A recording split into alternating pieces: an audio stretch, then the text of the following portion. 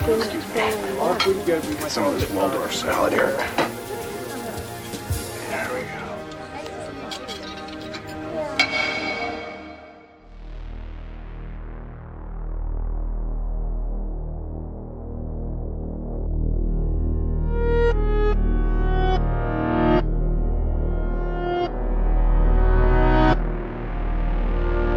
Welcome to Twin Peaks Rewatch from the Idle Thumbs Network. I'm Chris Remo. I'm Jake Rodkin. This week, we are talking about the 18th episode of Twin Peaks, Dispute Between Brothers.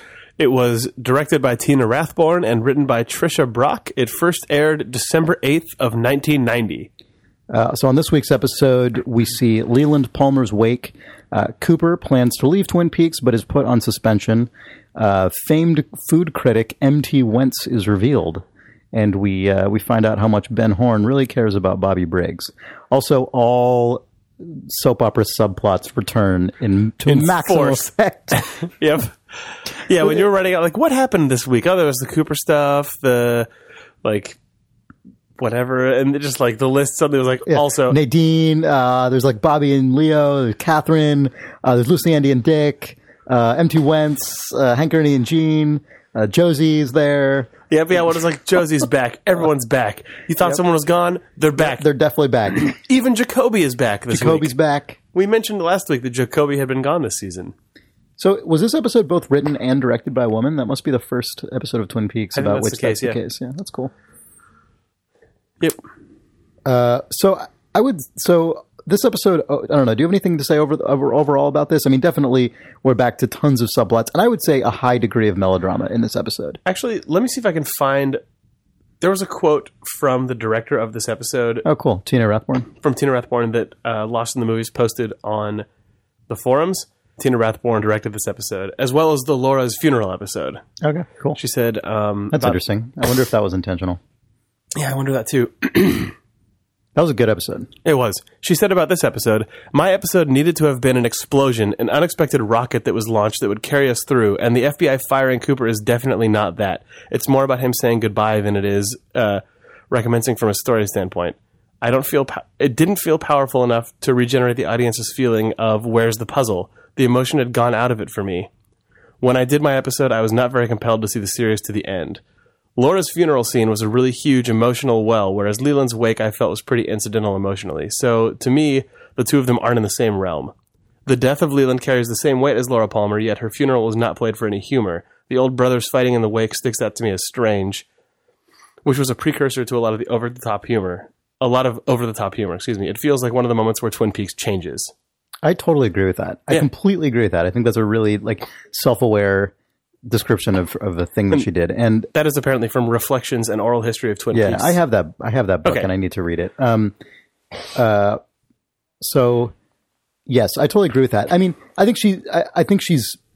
It's interesting that she says Laura's funeral wasn't played for laughs, and it's true that it wasn't overall, but it still had dark humor in it. The Leland jumping in and the casket going crazy with Leland on it is so different from a tonal standpoint than those old guys getting in a fight. Yes, the wake the fucking Statler and Waldorf of Twin Peaks, like, just exploding out of nowhere. What a strange thing. So that whole scene was odd to me in that I think, to her point, it didn't really serve a purpose. I couldn't figure out what the point of any of that was. It was just a bunch of characters okay, there's actually one thing I liked about it, which was and I guess this must have been her touch, a directorial touch, was the camera's really close attention to all the really gross kind of Midwestern, just like casserole food. Not gross, but like food that is heavy and rich. Yeah, this episode was actually a lord of insert shots and establishing shots. They were all good across this episode. Yes, you're totally right about that. I completely agree. And there was something about the wake held for what a strange event, right? A wake for this man who was a murderer and also the locus of this weird supernatural force that exerts itself on Twin Peaks, but everyone's there. Right. Everyone's there kind of in relatively good spirits. The whole thing is odd. And I just really liked the camera lingering on, like, on top of all this, everyone's just indulging in just like Gross. This like indulgent food. I mean, they're indulging in indulgent food, and like there was something about that I thought was really like kind of worked well in context in a way that most of the stuff in the wake that came after I thought just could have been it could have taken place in any scene with a bunch of people at Twin Peaks. I mean, at the end of the scene with the old man fighting, Cooper says like, "I'm really going to miss this place" or something, which makes it feel like they were trying to just like give Cooper one last weird Twin Peaks thing to observe before he leaves to make him say that, but it did not work for me. And to your point about establishing shots before the wake itself, there's a really great opening shot of a road going through the forest, which I thought was just really beautiful and really evocative.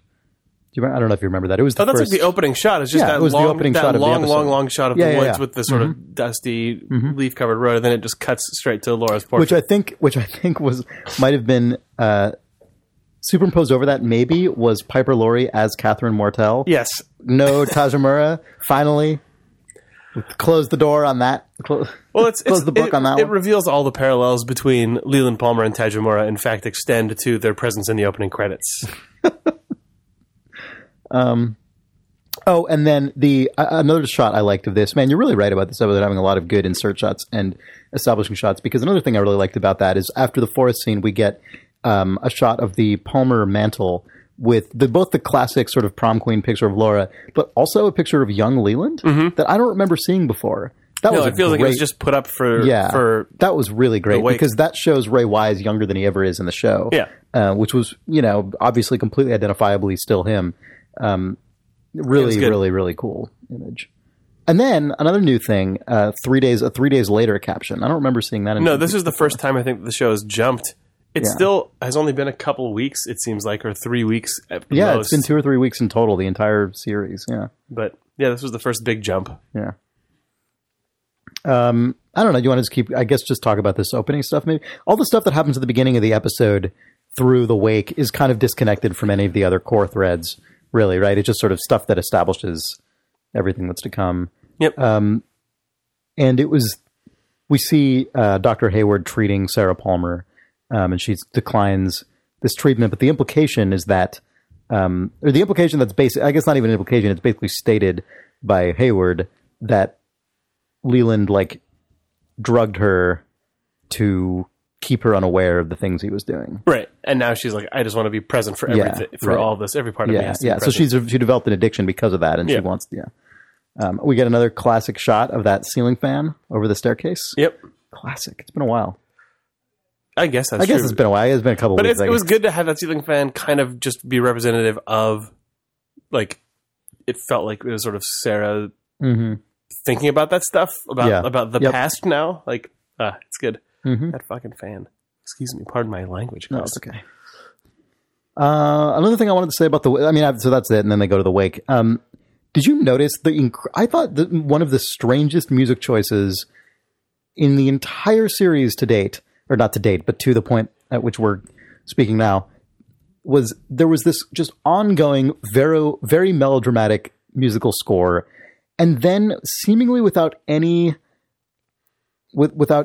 actual sync up, they just fade in the jazz drum, there's the drum vamping shuffle. Stuff. Yeah. When certain characters are on screen, very weird. It felt like it was trying to add rhythm to the scene, but it just worked against everything that was going on. It was strange. I did notice that. It was just kind of furthered the sensation for me of that whole scene feeling kind of out of place. That whole wake scene bummed me out because, again, kind of I guess it was just last week, all of the big sort of parlor room meeting scenes, it was nice in the wake just to see the cast of Twin Peaks all actually in the same place, in the same storyline again. But the things that they were doing where everyone was just kind of being weird. And the pairings of the characters were weird. I felt like the pairings of the characters about it was weird. So we get all these weird pairings. So we get Mrs. Hayward, Sarah Palmer, and Audrey Horne all sitting, talking together, the three of them. We've definitely never seen, right? We've never seen the three of them talk before. Then Donna and Ed. They're basically three different generations of women, which is kind of interesting, I guess. Yeah. And then Donna talking to Ed. First time since Sarah pointed out to me that they talked in the pilot episode, but have not since then. Okay. I don't know if Jacoby and Major Briggs have been together or not, but that's another one where it was first I was like, oh, Jacoby's back. Also, he's Maybe in the Roadhouse? yeah, maybe. But like, it feels like a lot of these characters who, and again, like it was nice to see them all, and it was also interesting to see them all talk to each other. But it also, this is maybe jumping one step beyond this because everyone knows Laura, but the show has kind of gone out of its way to show that everyone knows Laura, but not everyone knows each other. Mm-hmm. But yes. none of these scenes are about no one knowing anyone else. These are all just people who we've never or rarely see on screen together, all just having casual conversations as if they know each other the way that we know them. Mm-hmm. And I don't like that very much. Yeah. But that could also be part of the contribution to the sort of soap opera feel of this episode. I think you're totally right about that. I think that is the case. What else? Oh, God. Okay, also, one quick note about this. Pete looks pretty good in a suit. Very dapper. Oh, man. Dapper Pete. Yeah. Okay, the way that this ends was bizarre to me. The ending of The Wake was strange. There's this incredibly cheesy, very melodramatic music that's still going the whole time, like whether or not the jazz shuffle drums are there, this like underlying very melodramatic score is playing. And then there's just a very quick freeze frame on Cooper smiling, and then it does the commercial break fade. Right. It was the craziest. It was so strange. In the wake of... Anyway, funeral for weird rapist murderer Leland Palmer. Boop, boop. Like, cut to commercial. It was bizarre. Right. I want to see on YouTube the VHS recording of this episode that shows exactly like the Folgers commercial that comes on right after that. Exactly. Yes. Yeah, I couldn't help but think of that as I was watching this. There are some episodes of Twin Peaks really don't, in their editing, don't explicitly call to mind the commercial break format, but some of them really do. Most of them, I would say, don't very egregiously. The fade outs for a commercial feel like a filmic fade out. Yeah, exactly. But sometimes they we'll have talk about really this later. Fade out after a punch, like a little stinger, and it's not my favorite. Anyway, that's The Wake.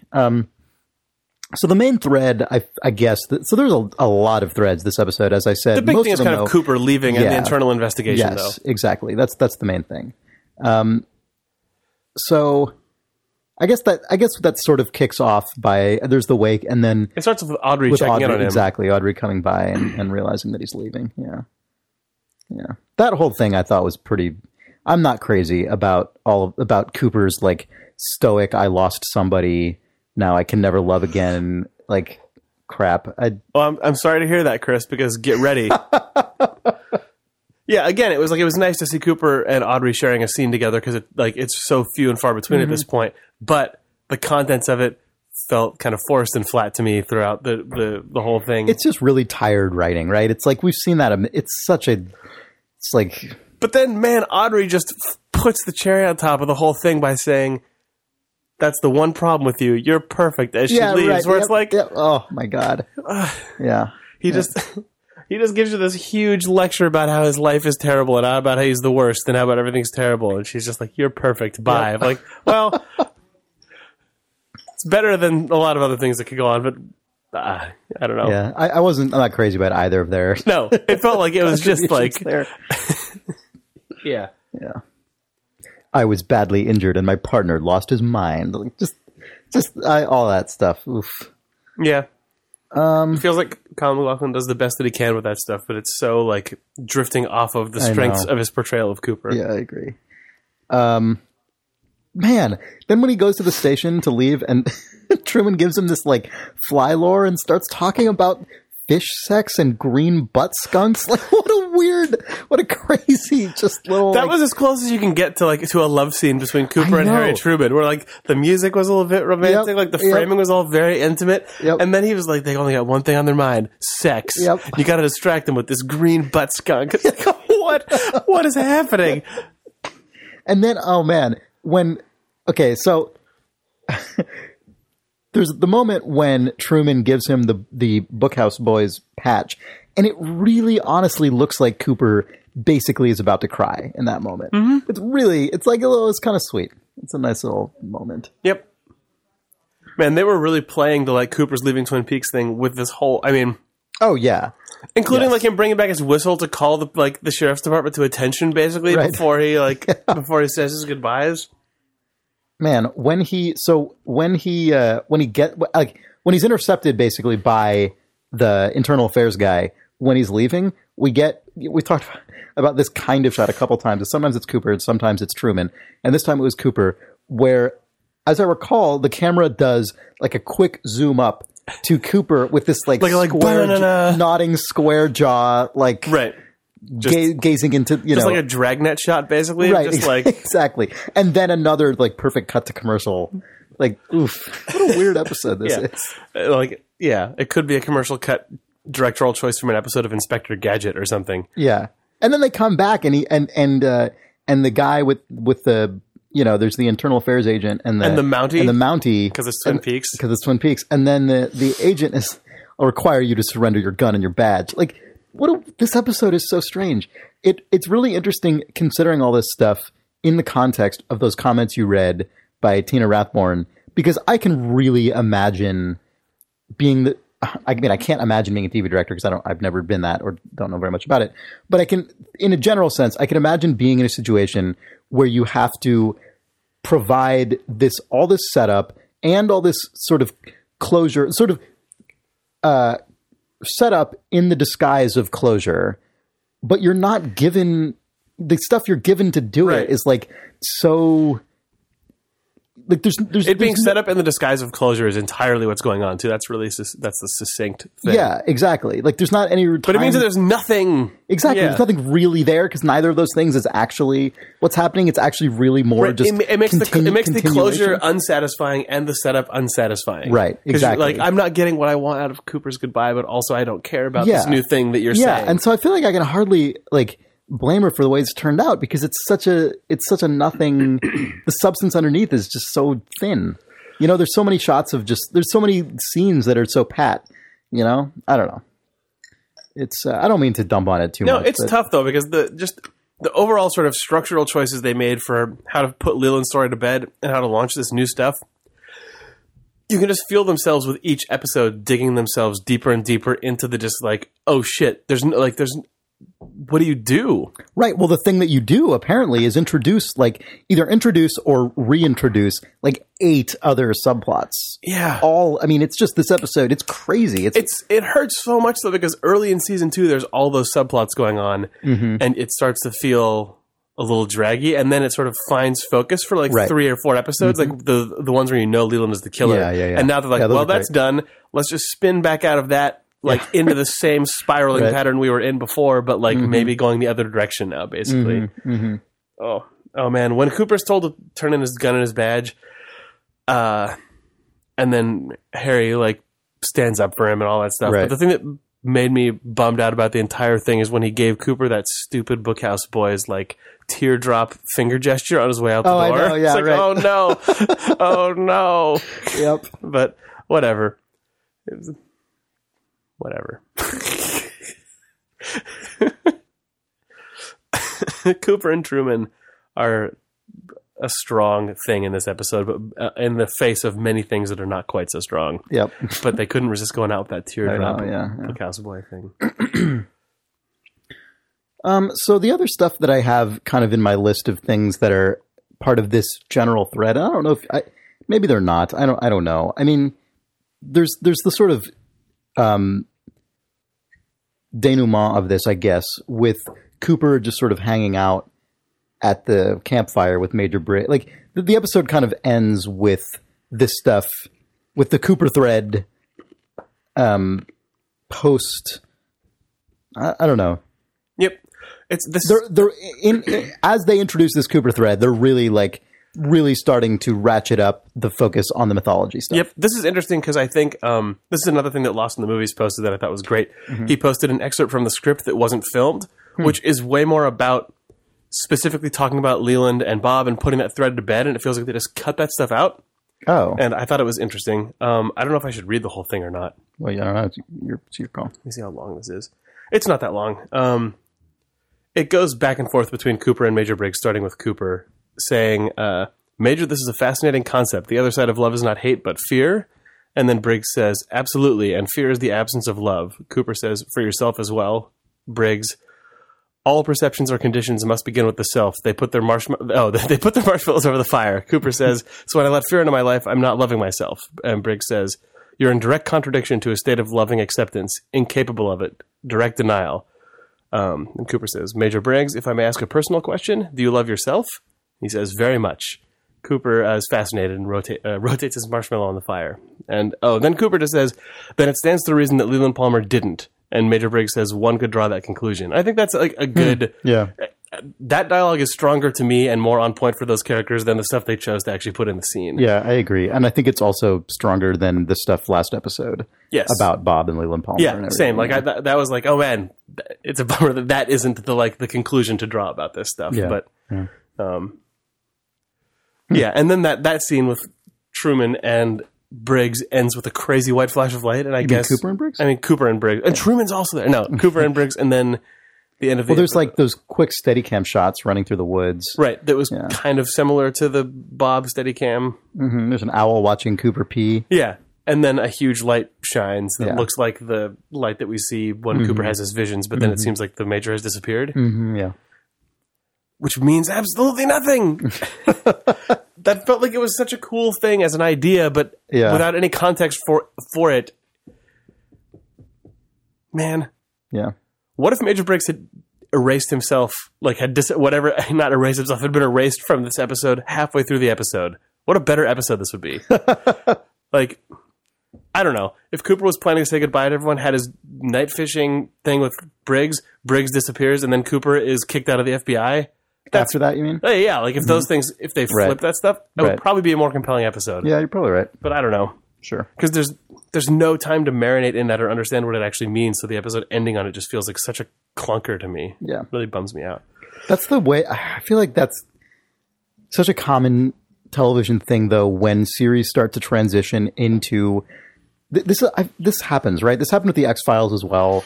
I would say Lost, where when the showrunners realize that to keep the thing going, the way they're going to do it is by really doubling down on the sort of long-term, like lore, mythology stuff. This is just what happens. You start getting a lot of episodes that just introduce a crazy, wacky thing at the end, and then that's your end of your episode, right? And it's like you have no reason why it's supposed to be a cliffhanger or why it's supposed to be suspenseful. Like, holy shit! Other than that, it's like what is this? You know, it's whatever, right? It's just whatever the thing is, where a thing happens that is strange, and then that's it. But it happens. It's like Deus Ex Machina, right? It just happens out of nothing. It's not. It's a bummer. I feel like the tendency to end with a twist like that seems like it is often a mistake, where just make the episode about that and you're probably actually making a better episode. Yeah, and which is exactly what they did with the revelation of Leland Palmer, where that 3 episodes worth of that. So good, too. Yeah, totally not treated as like a one-off cliffhanger. Not that this stuff is a one-off. This stuff extends for a long time. But they really like right. It's not instead of it being you'll never guess what happens next. It's oh my god, this happens next. Now deal with it next week. Exactly. Like that's I think yeah. Like I think it's a good distinction. Yeah, it's. But whatever. Twin Peaks. It was 25 years ago, so there's no need to like armchair critique Twin Peaks' cliffhangers. What if they had changed this thing about this thing? Yeah, who cares? So there's the Bobby Shelley and Leo stuff. There's a really, I don't know if you want to talk about that. That's just one of the other major threads running through this. Yeah, well, this stuff was good just because of Bobby trying to play grown up for the first time in the most the most real version of it that we've ever seen on camera, and it's basically just him being carried out of an office by 2 goons. Yep. Well, it's also he's just getting swatted down at every turn because at the beginning, you know, he's. Well, okay, so 2 things about him at the beginning of the episode. In wearing that suit, he's got his hair cut, slicked back. There's a great like little zing from Shelley where she's like, Leo just got that suit. Fits him a little tighter. Yep. Like, oh, super good for one thing. And then also, when he is telling her, you know, if I land this job with Ben Horn, we're on easy street. I'll take care of you in ways you never dreamed of. Meanwhile, he's saying this wearing a suit with slicked back hair and an untied tie, chewing his chewing gum, allowing Bobby Briggs to reach levels of sleaze and sliminess heretofore like unimagined in this character. Who's just like, he is taking all of the things that he already just like, there's just ooze out of his pores, except now he's cladding them in a cheesy suit and a cheesy haircut. My God. And then the honesty and forethought of his words are completely just brought to bear by Shelley being like, "Oh, cool, we can go out sometime. I'll wear a nice dress." And he's like, "No, you keep taking care of Leo." Like, oh, good, really, Yep. really doing it, Bobby. Yep. But yeah, I don't know. This whole thing is just then the misadventures of Bobby Briggs. Mm-hmm. I don't know if there's a ton to talk about in the other stuff. There's not. I mean, it was Ben Horn saying there's a fly in my room was really enjoyable. I know, that was really funny. Coming through you hear it like from the inside of the room, right? It was really, you don't even really see him. You just say, there's a fly in my room. And I know, then I really liked the way that was he's shot. just dragged out by goons. That was really funny. That was good. A little weird, just like interaction with Audrey. I don't really know what to make of that when is she coming on to him? I don't really know what that is. Like, cup or cone, and she's like, cone, I like to lick. Yeah, it was just a flirty thing. Yeah. My favorite thing in this whole thread was Shelley on the phone with Bobby, wondering why he's taking so long, and then Leo rolls forward in his wheelchair like a foot. That really nice, like, foreground horror movie. Yeah, roll. really, really good. And she doesn't notice the entire time he's moving. She doesn't notice until she just looks back and he's in a different place. Yeah, I really like that. I thought that was really effective and really creepy. I mean, this is another thing that they're doing really well in terms of the slow burn, is really dragging out this like, Leo what's thing. up with Leo? Yeah, basically. but in a way that doesn't feel like they're magnifying nothing, because it's just really little subtle things each time. It's sometimes it's comical, sometimes it's really creepy, sometimes it's a combination of the two. Yep, and they're doing all these things, but it's never like there's never a wink about what could be going on. They're not trying to like project an endpoint of this arc. It's just sort of like, I mean, in the immediate moment of these episodes, it's basically Shelley's life is just a terrible, creepy mess. Like, it is actually just kind of all kinds of horror combined into one, where she's like this traumatic experience that also then just has the elements of a horror movie of this basically corpse. Yeah, right. This immobile thing coming to life at the same time. Yeah. No, one of the reasons that I think it works so well is because, they established at the beginning of this whole thread, several episodes ago, that he is going to be there in this weird comatose state for the foreseeable future. Right. Until he dies, basically. Right. But obviously they're not going to make that the plot if he literally just sits there and doesn't move every episode. Right, but the way that they're teasing this stuff out, you don't know exactly what's going to happen. Exactly. Which is really and good. I think it's really effective. From episode to episode, and you don't know the end trajectory. Mm-hmm. Yep. Yeah, I really like that stuff. So that's that. I think there. Yeah. There's Nadine. If you want to talk about that, we're going in full force on the Nadine storyline this episode, I guess. It's true. So is Jacoby only in the show now as to be part of the Nadine storyline? He was also. You can see his. He was at the wake. Yeah, but I mean that doesn't mean anything because everyone is at the wake. Yeah, it's so sad that they brought Jacoby back after Laura's story was over. Yeah, I know. But yeah, Nadine's going to high school now. She's making the cheerleader team, I guess, by doing amazing stunts and then throwing a guy into a volleyball net. Throwing a guy like 20 yards. And then when she throws her hands in the air in celebration, it makes like a cheesy, shimmering sound effect. Like, what is going on? What is this show? And then also at the cheerleading practice, we're totally back to like 50s rock and roll teen time. The thing that actually would have saved... Actually, you know what? I didn't think about... I'm sorry to keep interrupting you. A funny thing about that is that I guess that music is maybe like contemporaneous to Nadine actually being in high school. Yeah, maybe. I don't know if that's intentional or not, but that would have been her era probably if this was the 90s. Yeah, early 90s. No, that would have been. It's still early. It's still too early. Nah, it's way. I was thinking 70s. No. The thing that I thought repeatedly during this episode, because the soap opera stuff comes on so strong, that would have actually justified so much more of this, is if Invitation to Love had come back in this episode. Oh my God, you're right. I can't believe it didn't. Man, I think Invitation to Love might just be gone. Or now that we've said that, maybe we'll summon it into being next week like we did Dr. Jacoby.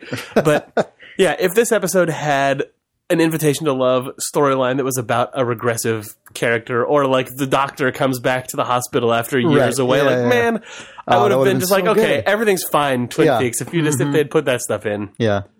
But oh well. Yeah. Man, what a wasted opportunity. How strange. Because they go so deep on soap opera stuff because Invitation to Love ends up being a lot less present than I kind of remember it being in my mind. It's because it's so potent at the beginning. It really is. Like, it's so good. All those like all the Jade Emerald stuff. The most extreme one of the guy getting shot when Leo's getting shot. Yeah, I know. It's just, oh man. But like, It's strange that they just dropped that. Yeah. Oh well, bummer. What else do I have here? There's the Catherine stuff.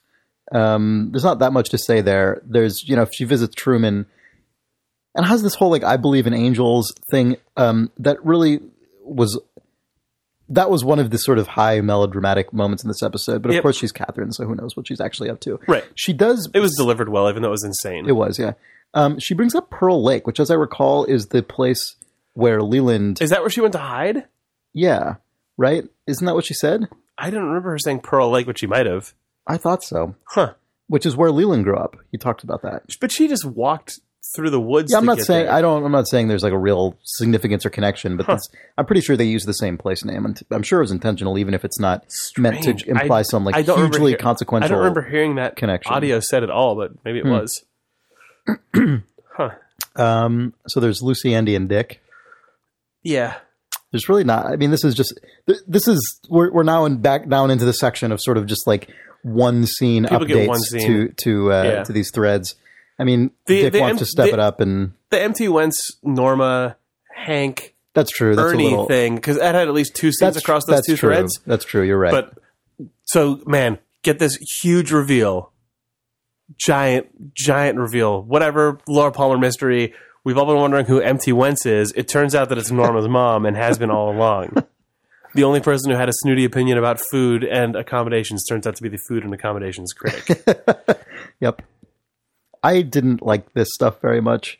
I thought it kind of did a disservice to Norma. It felt like it flattened their whole relationship out. Like Norma and her mom had actually been like a thing you could buy as a relationship, and this was just like, well, you actually suck, and it's actually about ethics. Yeah, exactly. I was a bummer. I thought that was a bummer to me because I as I've said in past episodes, I feel like Norma and the way that she's portrayed is some of the subtler stuff in Twin Peaks in terms of character portrayals. Yep. And it's just stuff felt very. It's also strange that every single person in the entirety of the show, including people outside the town, have said that Norma's food is some of the best food they've ever tasted. And her mom just shits on it, and Norma just kind of takes it, and that doesn't feel like an exceptional moment to me. Like, it feels like it just violates all things that we know about Norma as a person, and just plot-based facts about the stuff that, like, the whole first season was just obsessed with the quality of, like, the things prepared there. I don't know. It didn't, like, that doesn't mean anything, but it was just, like... I agree. Just, like... And even right, and I totally agree. It doesn't. It's not sold very well. I completely agree with you. Yeah, right. It feels very contrived. And I guess on the flip side of this relationship, Hank and Ernie, that's his name, right? Yeah, Ernie, the Professor Niles. They're involved with Jean Reno now in some sort of scheme. And Ernie just like jumps into it, presumably out of self-preservation. I would think. Yeah, like reading the room kind of thing, more than anything else. Yep. Yeah. Okay, so am I crazy? Is the Mountie who comes in that Jean Reno brings in, that is the same Mountie? That's what I from thought. Earlier in the episode. I thought it was the same actor, but it could just be another blonde, mustached, like vaguely 70s looking man.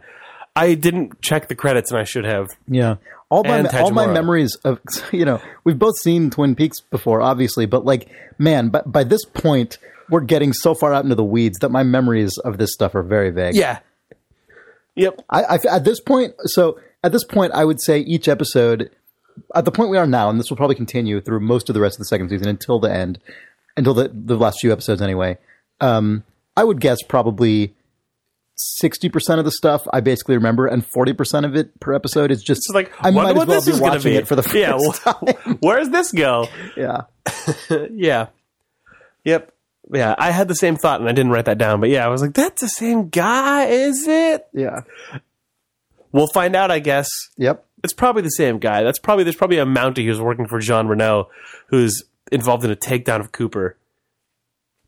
He was really MT Wentz. Everyone's MT Wentz. We're all MT Wentz.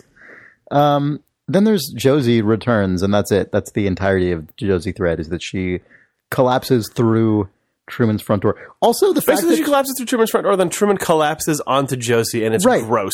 Yeah, I know. He's the sheriff of this town. She didn't who's right outside? Like, did she come in a car? Was she dropped off there? Was she just get beat up? Like, look outside, policeman. Like, open the door and see why she's collapsing the person through you your thought door. was killed in the mill fire has revealed to you that they're alive, and the owner of that mill who disappeared under mysterious circumstances is back. Anyway, just press your body against hers on the floor. Like, God damn it. Yep. Truman's the one who should be under investigation. And Cooper, really, for crossing international lines and shooting people.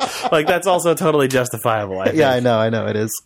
Actually, there was a lot of that this episode. I feel like Twin Peaks does this whenever anyone has to deal with, like, bureaucracy or the law.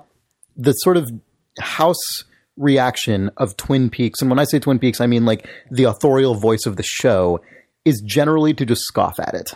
Right? Like, it's totally reasonable for Cooper to face internal investigation for crossing international borders, stepping outside his jurisdiction, and conducting, like, an unauthorized operation that, like, in which multiple people wind up dead. That's a reasonable thing to investigate, I think.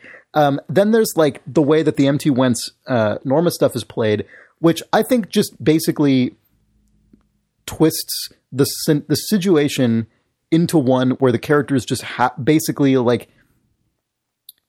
okay, so I just don't like that they set up a thing that forces the show to basically just say, and anyway, critics are assholes, because it is true that if you're actually a critic, you shouldn't give a good review to your daughter just because she's your daughter, but also the show just decides to make that happen just to make a critic look like an asshole. But, like, as you say, the show sets up the expectation that, like, as far as diners go, this one's actually a really great one. So presumably any honest critic reviewing it would say, if you're in the mood for diner food, this is the place to go. Like, how many other diners are there in Twin Peaks? Like, right. I don't know. Anyway, don't go to this one. Why? Like, the whole thing just seems set up. Eat that dry salmon at the Great Northern instead. Right, exactly. The whole thing just seems set up to allow a character to kind of nobly, like, push back against the kind of shitty forces of criticism and bureaucracy. And then I had another example in mind, and I already forget what it was. But there's definitely a my other example was the hearing stuff with, was it Stonewood? What was the guy's? Sternwood. You know, whereas there's the show definitely takes this general attitude of, like, this upstanding citizen of Twin Peaks, right, like, shouldn't matter. It's like, shouldn't make any difference. And the only reason I bring it up is because I feel like it's just kind of a very, like, uninteresting perspective for a piece of popular media to present, which is just that, like, whenever like, you have to butt up against the rules or the way things work, like, if it's the character you're sympathetic to, then it sucks. Like, the rules are just keeping you down. Like, it's just kind of I feel like it's a very pandering perspective, and I've already spent too many words on that, but I will stop now. It turns out, in a twist that maybe reveals how pure the ethics are of M.T. Wentz, she gave a glowing review to that shitty diner in Deer Meadow where Teresa Banks works. Maybe she just has bad taste. Yeah, I mean, it could be. Famed critics M.T. Wentz garbage. So that's all I have really for the core of this episode. Yeah, same. Yeah. Do you want to do some reader mail? Yeah. Cool. I think we should. Listen to what they have to say. All right. So, let's see here. Christian Craig writes, "Hey guys, you touched on something on the episode 17 podcast regarding the possibility of the series going in the direction of shows like The Fall and the possible downfall of it becoming a cat and mouse game. But I felt, having watched episode 17, they had a perfect opportunity of wrapping up Who Killed Laura Palmer and opening up other plot threads, yet keeping Leland's secret from the other characters. Having Ben Hornby arrested and charged with the murder, having Catherine allow him to take the rap, and having the case closed, all while Leland remained free, leaving the audience with a sense of what could happen next. I could see the audience accepting the fact the show changes direction from here on in if they know Laura's killer is still really there every episode. What do you think?" Christian from Dublin.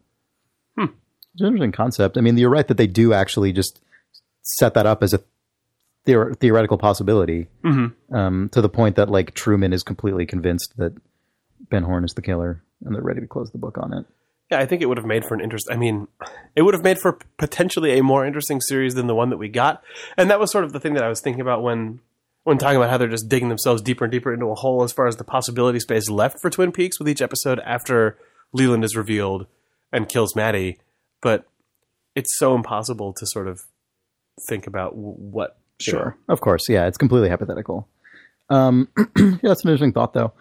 John Sisk writes, have either of you read Reflections, an Oral History of Twin Peaks? I picked it up recently, and it answers a ton of the behind-the-scenes sort of questions I hear the two of you musing about in some episodes of the podcast. It's a quick read and pretty interesting, though certain people are not in the book, like the actor who played Deputy Andy, which is a shame. I thought I'd recommend it if you hadn't read it. Love the podcast. It's inspired me to watch Twin Peaks for the umpteenth time, and there's always something new to notice. Yeah, I read this email because we mentioned this. You mentioned this. We read, obviously, from it today. You have that book, right? I do, You yes. said that earlier in the episode. Sarah got it for me. And I can't decide, honestly, if I want to read it before we're done with the podcast or after we're done with the podcast. I can, you know what I mean? There's something about just having the sort of like clean reactions to these I've been enjoying things. having natural reactions and then occasionally just seeing things that people are posting on the forums and folding those into my perception instead of just going and diving into all of the things that I could read about Twin Peaks, because there's something nice about being able to just watch the show as a viewer who's seen it before, like literally just do a rewatch, which is, but yeah.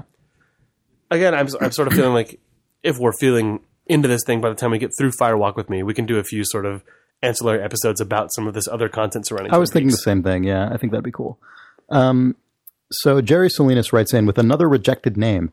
He says, you guys stopped doing these rejected podcast names, which is fair enough, but considering your last names and the cast's well-established love for Norma, I think the Double R should be a contender. Oh, we talked about that as an early... Oh, we did? Yeah, Okay. the Double R podcast with Ramo and Rodkin.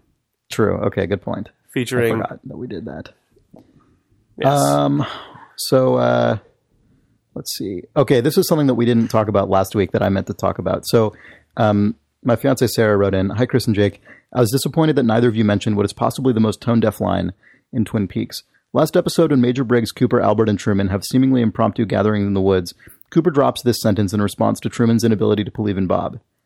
Quote, is it any easier to believe that a father would rape and murder his own daughter? Quote, and that line, disconcerting. That's in reference to... That line bums me out for the same reason that Albert's line bummed me out, where it was just like... Right. And so she says, yes, it is actually easier to believe that, Cooper, because that actually happens.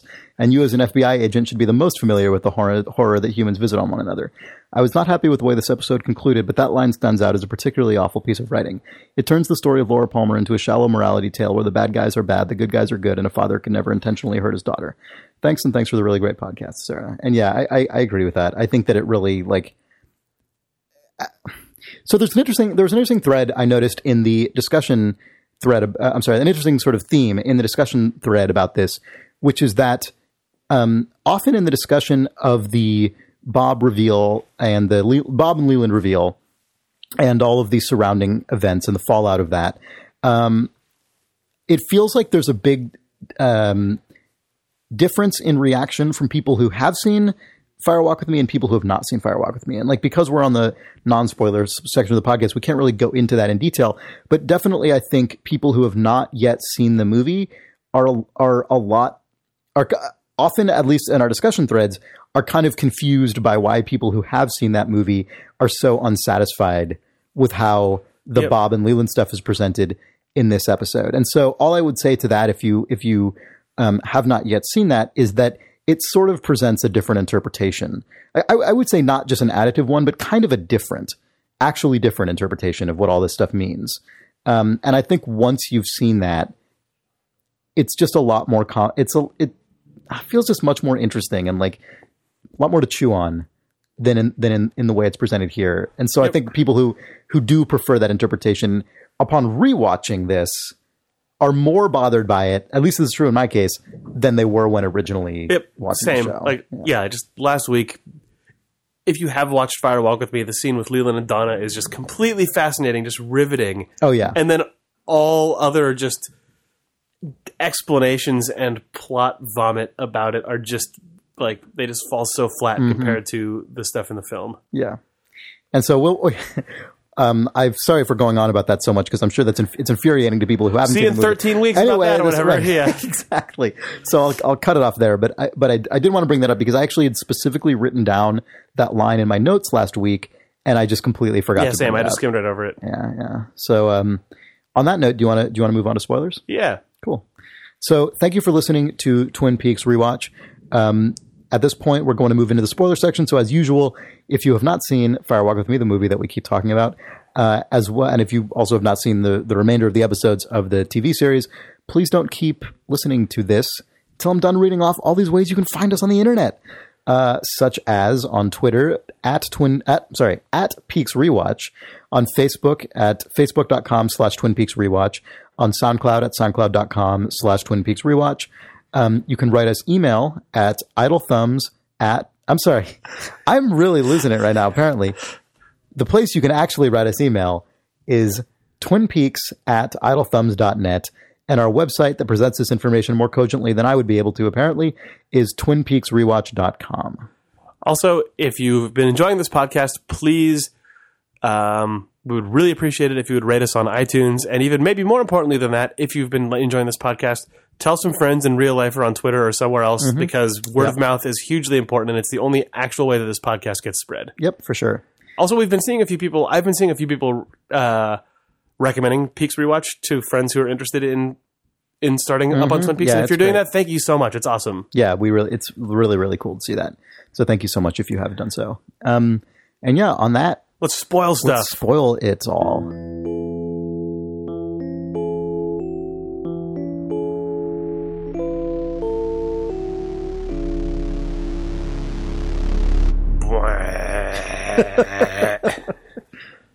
Okay, so we have an email here from Jacob that he indicates is specifically for the spoiler section. From Jacob.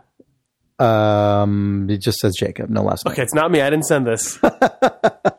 Hey, Chris and Jake. The problem that I had with Bob and Leland in episode 17 was that the show didn't really seem to be leading up to the fact that Bob was the, quote, only killer, and that Leland had no knowledge of his actions under Bob's influence. When Mike first tells us of Bob's existence, he says that Bob was his partner in crime. And while Mike is also his, quote, spirit and not someone Bob would possess, this still gives us an idea that Bob is willing to work with others.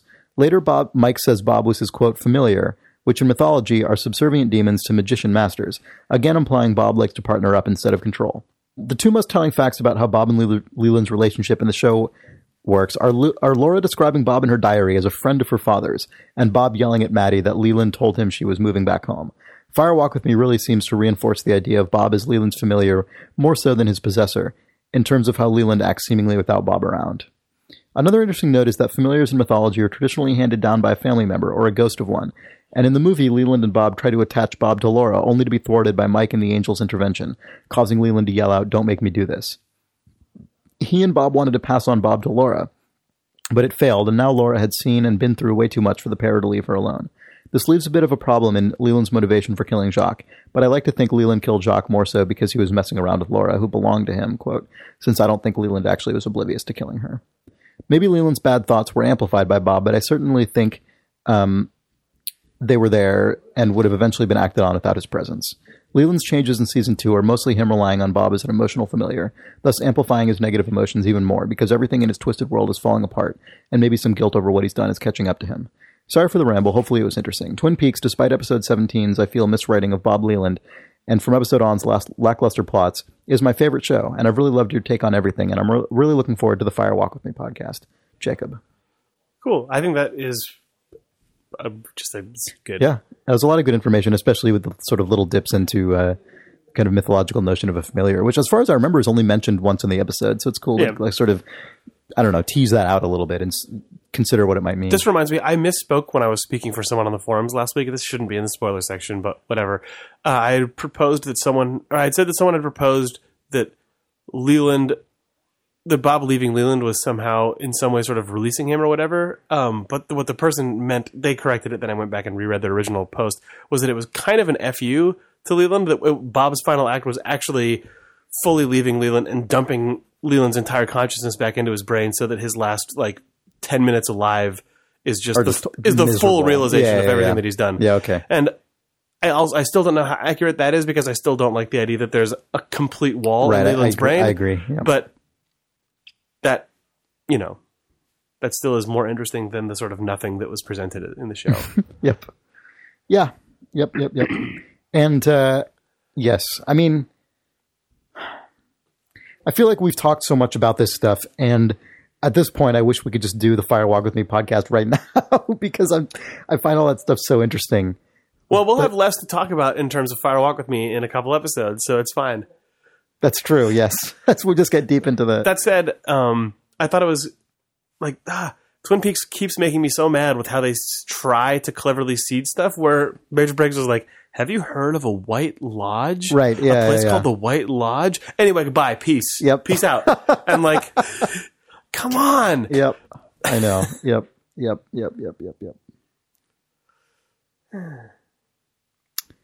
Well, you want to call it this week? Do you have any other spoiler stuff? No, I'm just increasingly convinced that had Major Briggs disappeared before Cooper was put under internal investigation, they would have had so much more to work with. Yeah, I think that's fair. Because if he said, "What's the White Lodge? I'm gone now." Cooper starts investigating his disappearance. He's immediately put under suspension by weird people. It's interesting. But instead, I'm basically, the thing that I'm looking forward to is when we start talking about Fire Walk with Me again, excitedly in the last 2 or 3 episodes of the show, because Right. all of the weird sort of looped in backwards story timing lodge stuff will start coming up in a way that I think is again going to make us go, I really like the way that was handled in Fire Walk with Me. That's true. All right. Well, cool. So thanks for listening this week. We'll be back next week, of course, to talk about the 19th episode of Twin Peaks. In the meantime, send us your questions or comments if you have them to twinpeaks@idlethumbs.net or find us any of the other ways I listed before. Yep. See you next week. Bye.